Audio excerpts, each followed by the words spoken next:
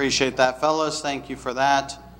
Good song. If you have your Bibles, open up to Matthew chapter 28. Matthew chapter 28. And I want to preach this morning on what the Bible teaches about baptism. I was looking through my notes, and I keep notes on everything. And in my office, I have a big stack of papers of all the messages that I preached, and I'll never go back and relook at the papers, but I got them all typed up. And so I go back and sometimes I'll filter through all those and just kind of look what I've preached. And I don't know that I've preached directly about baptism. At least not that I could find right away. Matter of fact, the last two outlines I found were both in Spanish. And I did not bring them this morning because I thought they're not going to help you at all. Matter of fact, the alliteration doesn't even work in English, so I just threw those out. I'm like, well, those aren't going to help me much. But I thought it'd be good to look at what the Bible teaches about baptism. Matthew chapter 28 is the passage that is, you may be familiar with it. I'm very familiar with it, as we often call it the Great Commission. And it's something that I know for a fact I've preached out of here at our church, and we can clearly see what I believe is the purpose of the church. And I believe that's really important. Sometimes it is easy for us. It's easy in our life. It's easy in many places. It's easy as a church even to get distracted from what our main thing is. And so it's wise of us to go back and look at Matthew 28 on occasion and be reminded what is the purpose of our church. What is Anchor Baptist Church doing right here in Massillon, Ohio? And I believe that's important. And as we think about this and look at this, in the Great Commission is the very idea of baptism. And so I believe it's something that is very important. Now listen, our church will have other things. We have a church picnic coming up this Saturday, and I hope you're able to make it. I hope you're able to bring a friend. We're looking forward to a good time. But listen, the purpose of Anchor Baptist Church is not just to have a picnic on Saturday. That's a side benefit, and it's enjoyable. Yes, there's nothing wrong with that, but that's not the purpose of our church. The purpose of our church is not to have the ladies get together and go see see a butterfly farm. Okay, that might be an enjoyable thing, and there's nothing wrong with that. But the purpose of our church is far greater than that. In Matthew chapter number 28 and verse number 18, the Bible says this. Matthew 28:18. And Jesus came and spake unto them, saying, all power is given unto me in heaven and in earth. Let me just stop there because I absolutely love this verse. And Jesus is giving the idea, he's giving the thought that, listen, Jesus is all powerful.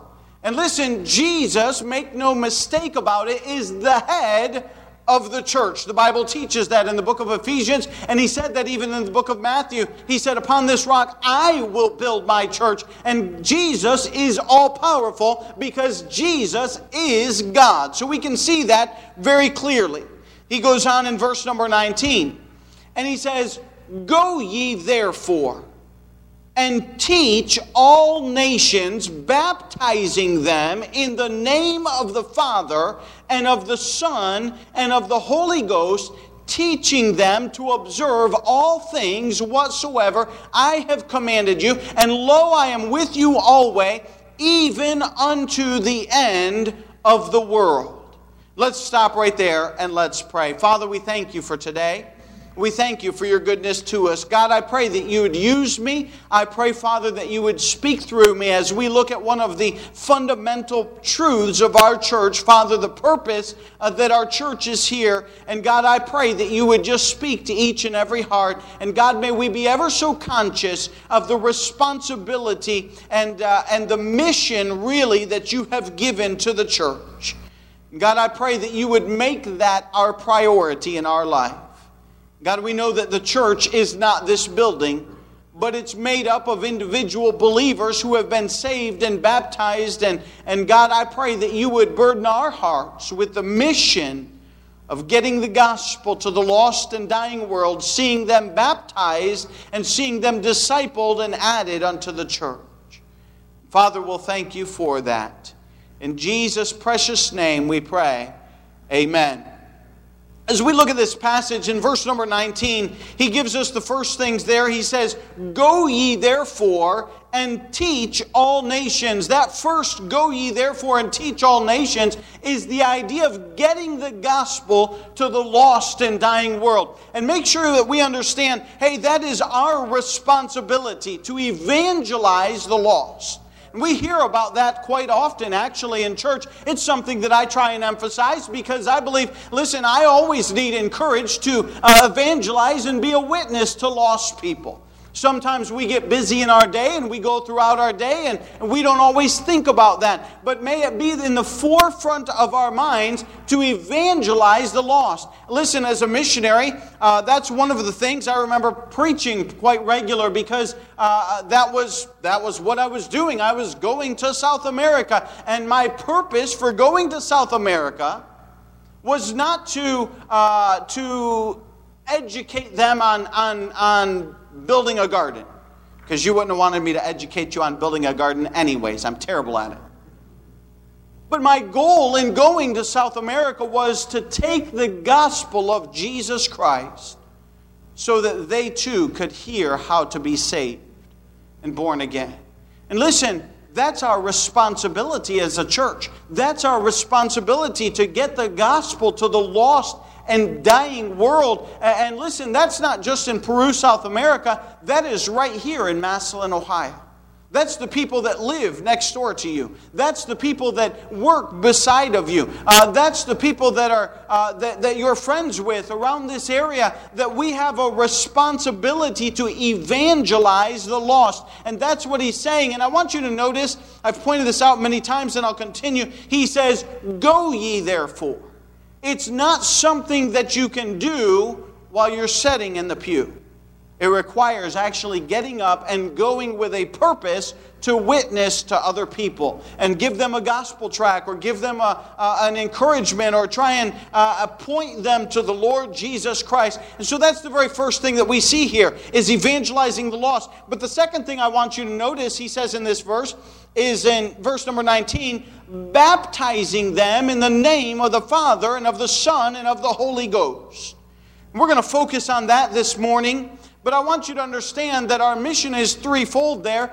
It is to evangelize the lost. And we tend to push that, and that's important. And many times that gets mentioned. But many times baptism is it's equally important because Jesus mentioned it.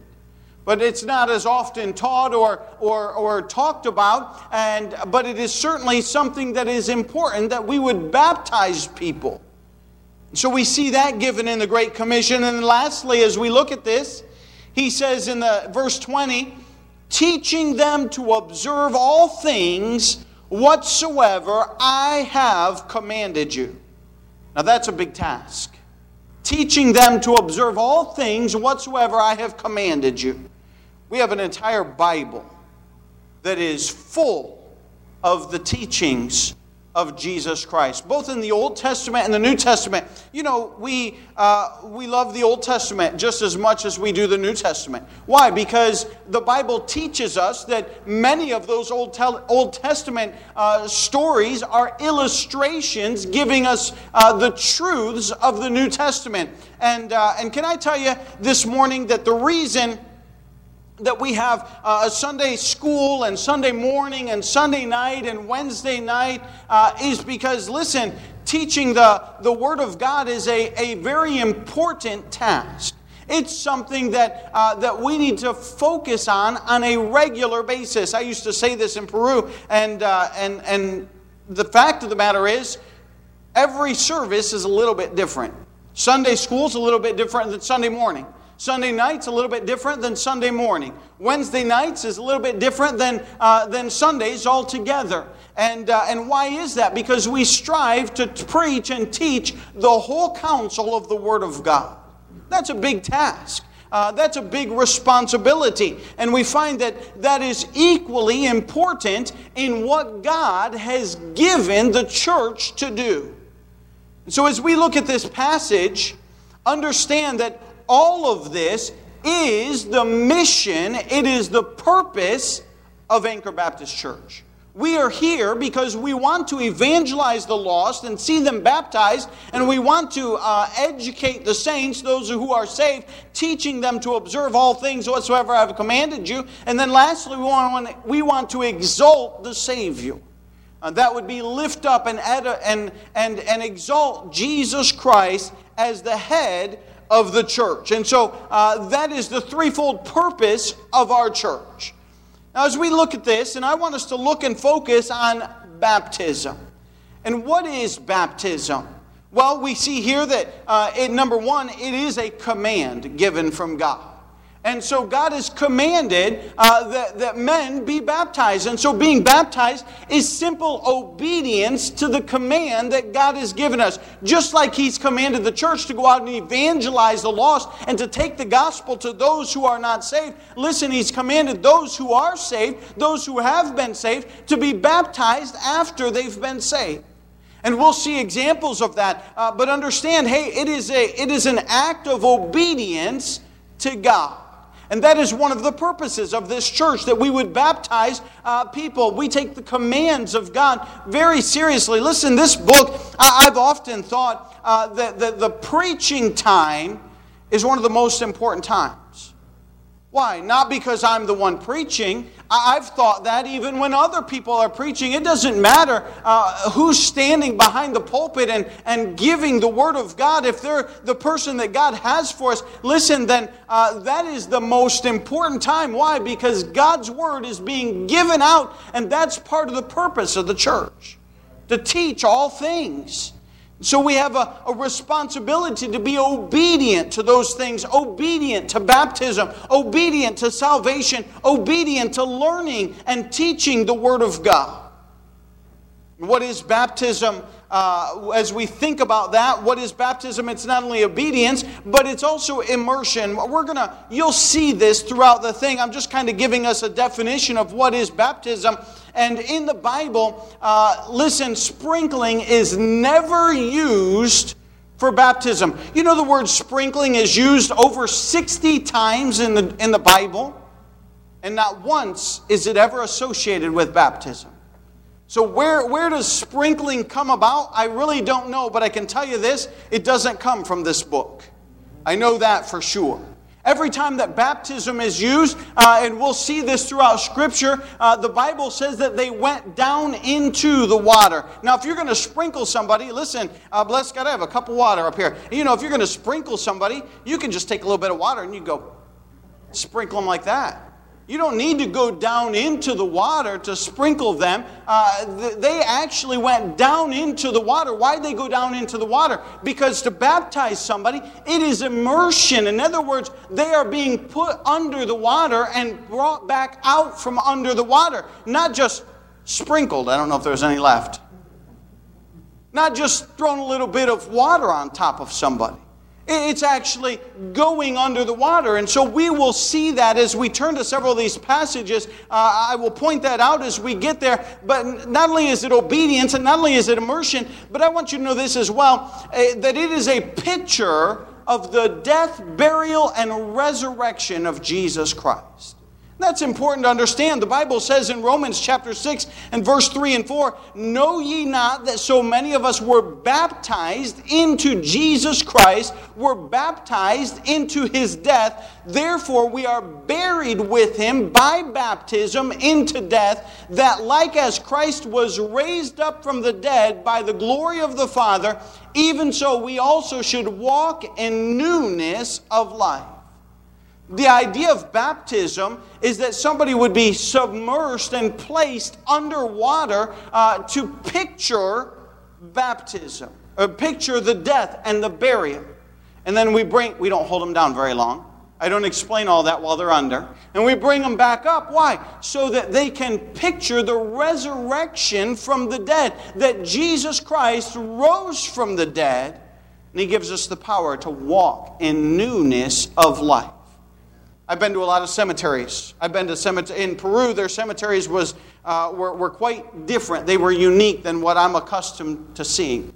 In cemeteries here in America, they're mostly, you go there, there's lots of land, and you bury people in the ground. Occasionally you'll see some, I think they're called mausoleums, if I'm not mistaken, big rooms where they might have several places where there's several families buried in that place, or several people rather buried in that little house-like structure. And in Peru, they had walls, big old cement walls.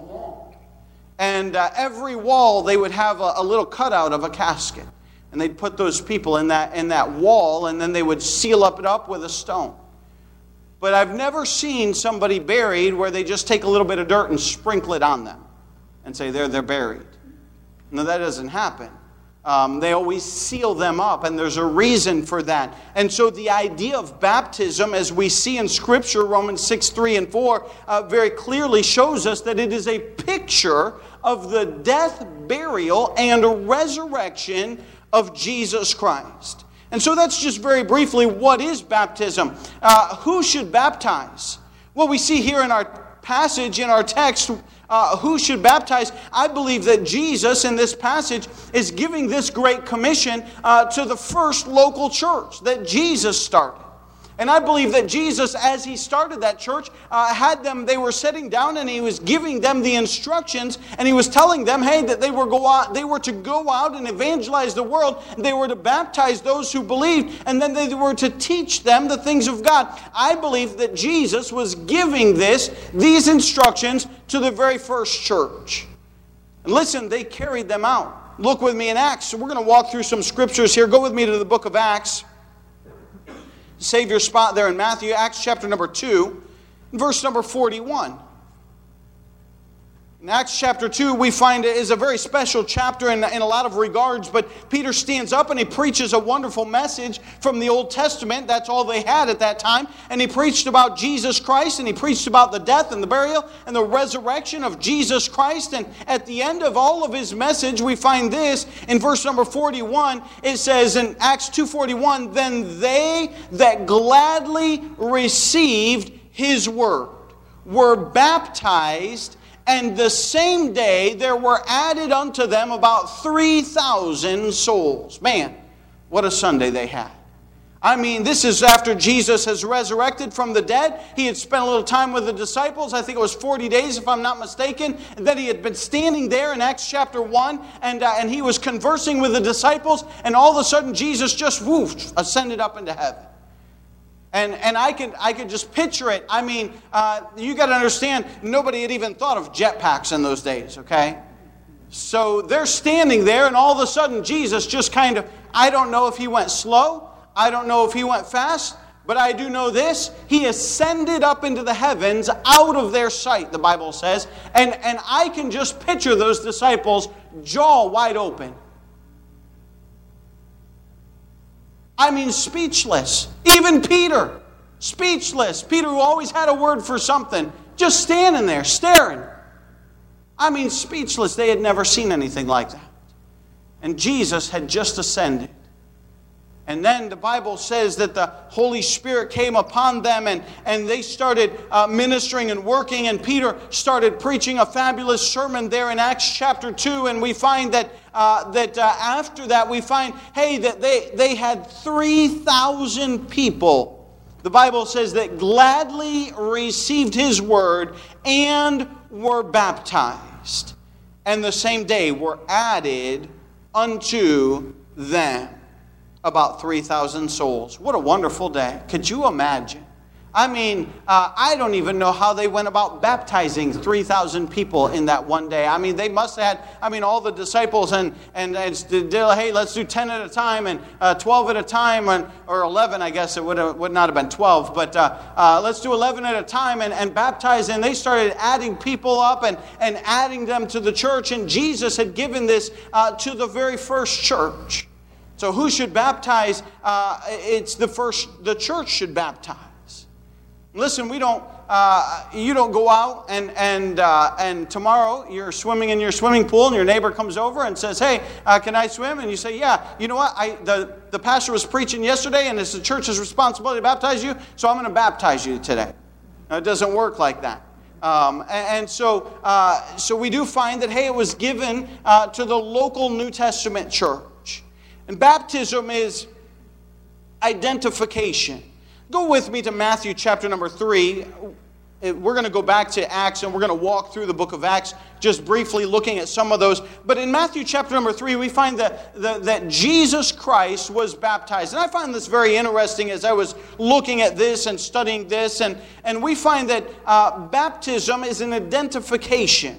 In Matthew chapter 3, in verse number 1, the Bible says, "In those days came John the Baptist preaching in the wilderness of Judea, and saying, Repent ye, for the kingdom of heaven is at hand. For this is he that was spoken of by the prophet Isaiah, saying, The voice of one crying in the wilderness, Prepare ye the way of the Lord, make his paths straight. And the same John had his raiment of camel's hair, and a leathern girdle about his loins, and his meat was locusts and wild honey." This is the prophet John the Baptist. Verse number 5, "And then went out to him Jerusalem and all Judea and all the region round about Jordan, and were baptized of him in Jordan, confessing their sins." Now John the Baptist was the forerunner of Jesus Christ. And he was to go out, and you know the story, that the Bible says that he was to make the paths, the crooked paths straight, and to be the forerunner and announce the very coming of the Lord Jesus Christ. And as he did, he went out, and this is absolutely the first place in the Bible that we see baptism used. And it's associated with John the Baptist. And he was baptizing with the baptism of repentance, the Bible says there. Go with me down as we look at this passage. And we think about this in verse number 16. No, back up to 13. Matthew 3:13. "Then cometh Jesus from Galilee to Jordan unto John to be baptized of him." Now I want you to notice that Jesus wanted to be baptized specifically of John the Baptist. Jesus did not start his public ministry until after he was baptized. And we find that he was baptized of John the Baptist. And listen, what was John the Baptist, what was going on here? John the Baptist was announcing the coming of Christ. He had a message that he was announcing. And the Bible goes on in Matthew chapter 9 and other verses. It says, "And then came unto him the disciples of John." John had quite a few disciples. You see there in Matthew 3 in verses 5 and 6 rather, that many came out of Jerusalem and Judea, and they were baptized by John. And these were John's disciples.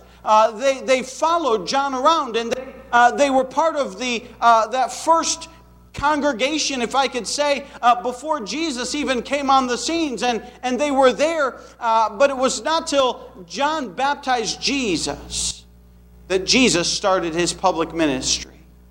We find that these were all associated with the message of John the Baptist. We'll find a little bit later as we look that there was one fellow who only knew the baptism of John the Baptist, and later he got saved. But I'm just simply saying that it was an identification with a message that is preached. And John the Baptist baptized people, and he had a message that he gave. And so these people identified with John the Baptist. Not only that, but we find in verse 16, the Bible says, "And Jesus, when he was baptized, went up straightway out of the water." That's the phrase I was talking about earlier, that they would come up out of the water. "And Jesus, when he was baptized, went up straightway out of the water, and lo, the heavens were opened unto him, and he saw the Spirit of God descending like a dove, and lighting upon him. And lo, a voice from heaven saying, This is my beloved Son, in whom I am well pleased." Not only is it an identification with a message that John was bringing, but it was also an identification with God himself.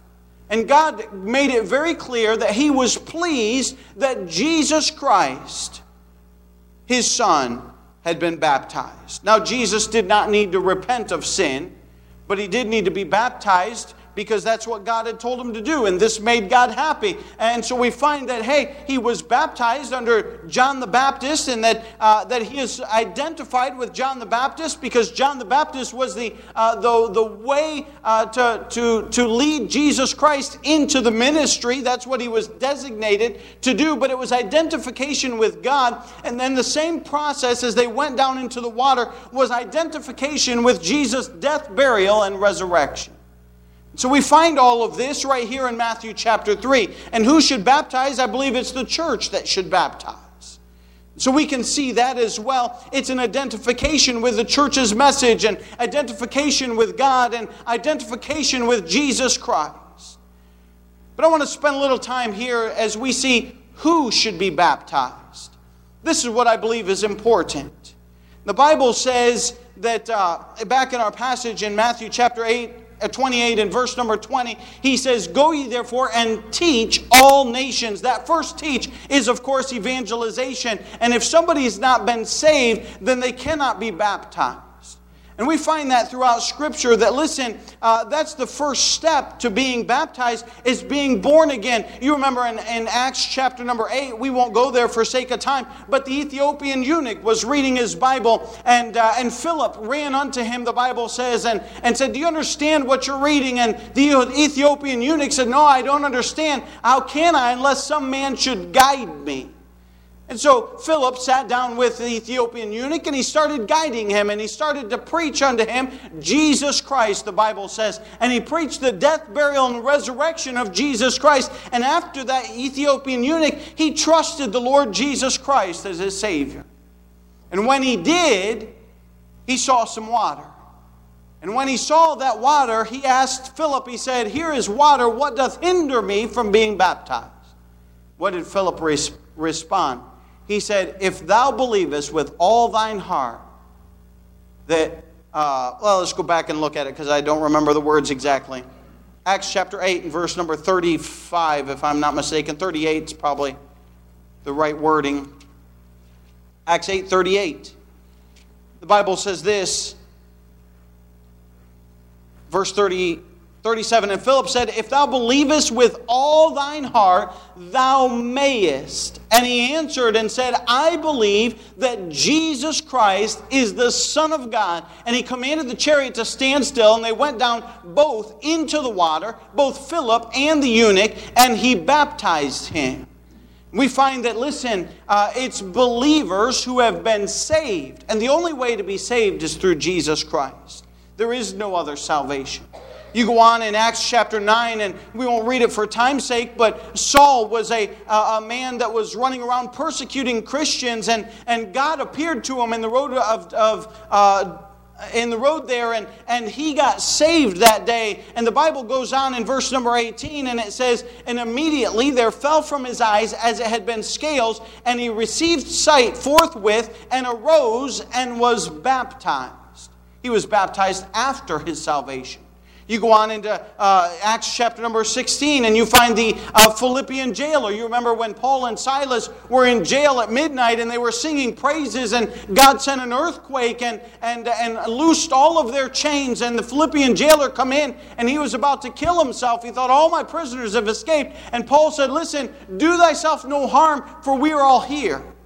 And he said, and he called for a light and asked them to come forth. And Paul and Silas witnessed to that Philippian jailer, and that night that Philippian jailer got saved. And the Bible goes on and says after he got saved, he got baptized.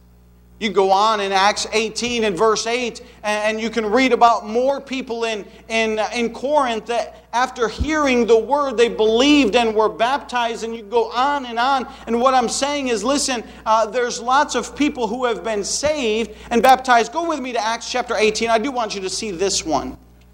Acts 18 and verse 25. This one's an interesting one. Apollos. Acts 18, 25.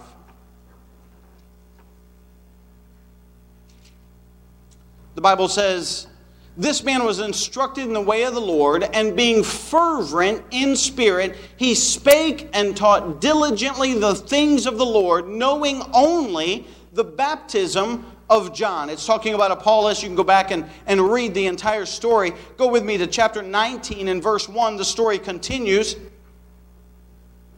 And it came to pass that while Apollos was at Corinth, Paul, having passed through the upper coast, came to Ephesus, and finding certain disciples, he said unto them, Have ye received the Holy Ghost since ye believed? And they said unto him, We have not so much as heard whether there be any Holy Ghost. So they didn't know anything about it, is what they said. Verse number 3, And he said unto them, Unto what then were ye baptized? And they said, Unto John's baptism. They had been baptized by John the Baptist. They associated with the message of John the Baptist. They were not aware of the Holy Ghost that had come. And so, verse number 4, Then said Paul, John verily baptized with the baptism of repentance, saying unto the people that they should believe on him which should come after him, which is on Christ Jesus. Paul was straightening them out and saying, listen, it's on Jesus Christ that John the Baptist preached. John the Baptist said, hey, believe on him that comes after me. And that was Jesus Christ. Look at verse number 5. And when they heard this, they were baptized in the name of the Lord Jesus. This guy got baptized again. Why? Because, listen, a new thing had come along. And it was he needed to associate no longer with John the Baptist's message, though it was a good thing, and certainly it was an introduction to Jesus Christ, but rather he had to be baptized with the association of Jesus Christ. And I think this fellow got saved in this passage, and he got baptized. And what I'm saying is, listen, somebody who is saved is somebody who can be baptized. And that brings us all the way to this. Can infants be baptized? Well, an infant cannot make a decision to trust the Lord Jesus Christ as their own personal Savior. We understand that. Many people are like, well, I was saved as a baby, and I was baptized as an infant. Listen, the Bible doesn't speak of that anywhere throughout Scripture. Matter of fact, it thoroughly leads us to believe that only after salvation can a person be baptized. So an infant who has not trusted the Lord Jesus Christ is not able to be baptized.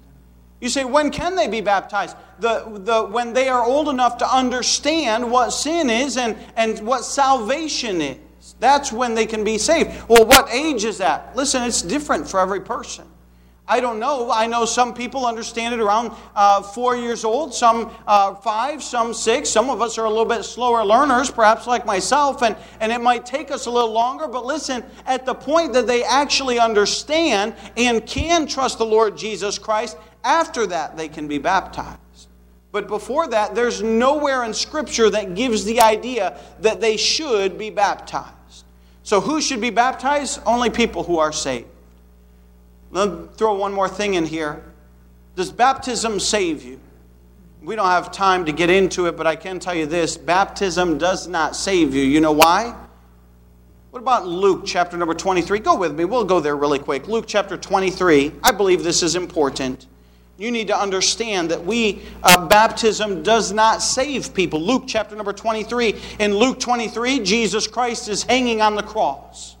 And you see there, he's hanging with two people, the Bible says. Both of them were dying justly. And the one man was casting accusations in Jesus' face, saying, if thou be the Son of God, then command that we be taken off of these crosses right now, us and you. And the other guy kind of rebukes him and says, hey, listen, you need to be quiet because we're dying justly. We've committed crimes, and we are dying because of our crimes. But this man hath done nothing wrong.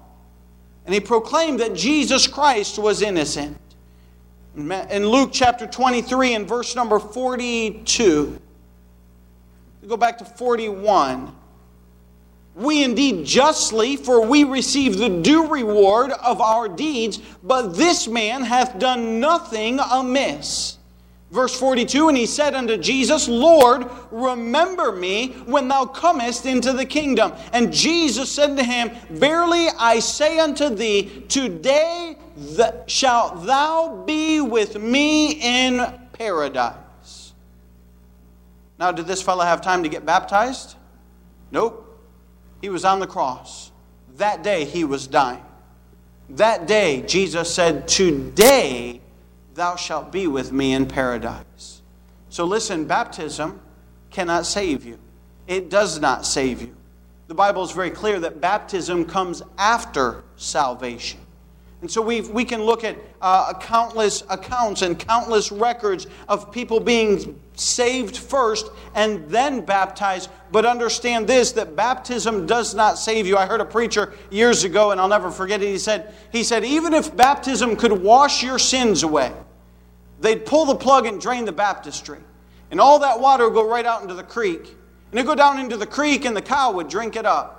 And then that cow, they'd go out and milk the cow, and then they'd have all the sins right there back in the milk, and you'd go to the grocery store and buy that milk and drink that milk, and you'd have all your sins back.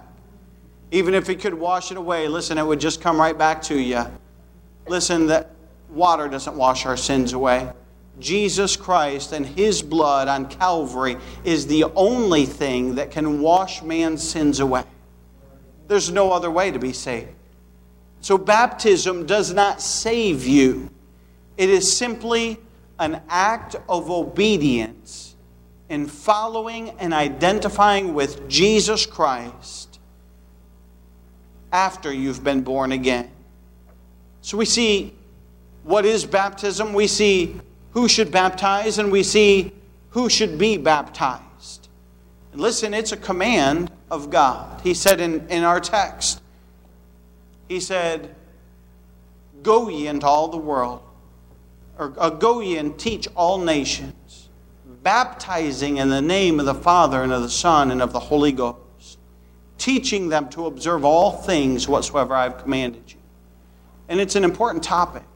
It's all through the Bible. It's all through the New Testament. The word baptism is used, baptized or baptism, or well over 100 times. I was looking at the different accounts of baptism in Scripture. And I'm just saying that, listen, it's an important topic in the Word of God.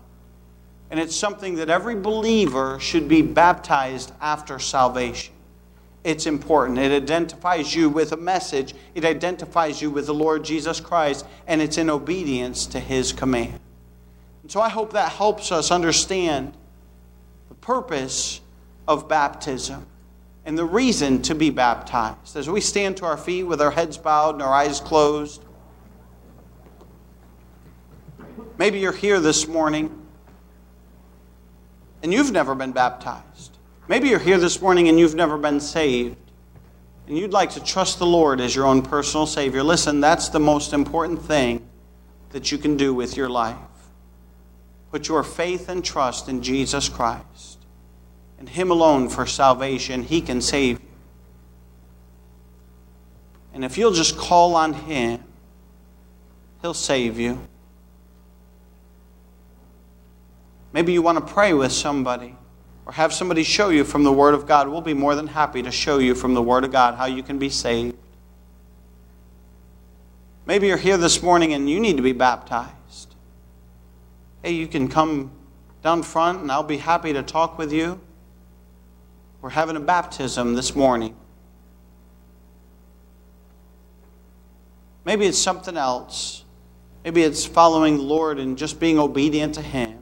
Whatever the need, if God's spoken to your heart, the altar is open as the piano begins to play. If God's spoken to your heart, the altar is open. For those candidates who are going to be baptized, if you would go and my wife would go over to the choir room on the side of the piano there. They can get you all set up with what you need for baptism.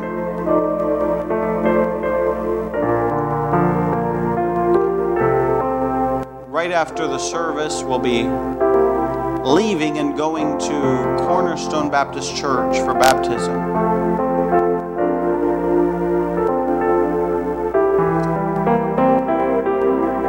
Maybe God's spoken to your heart this morning.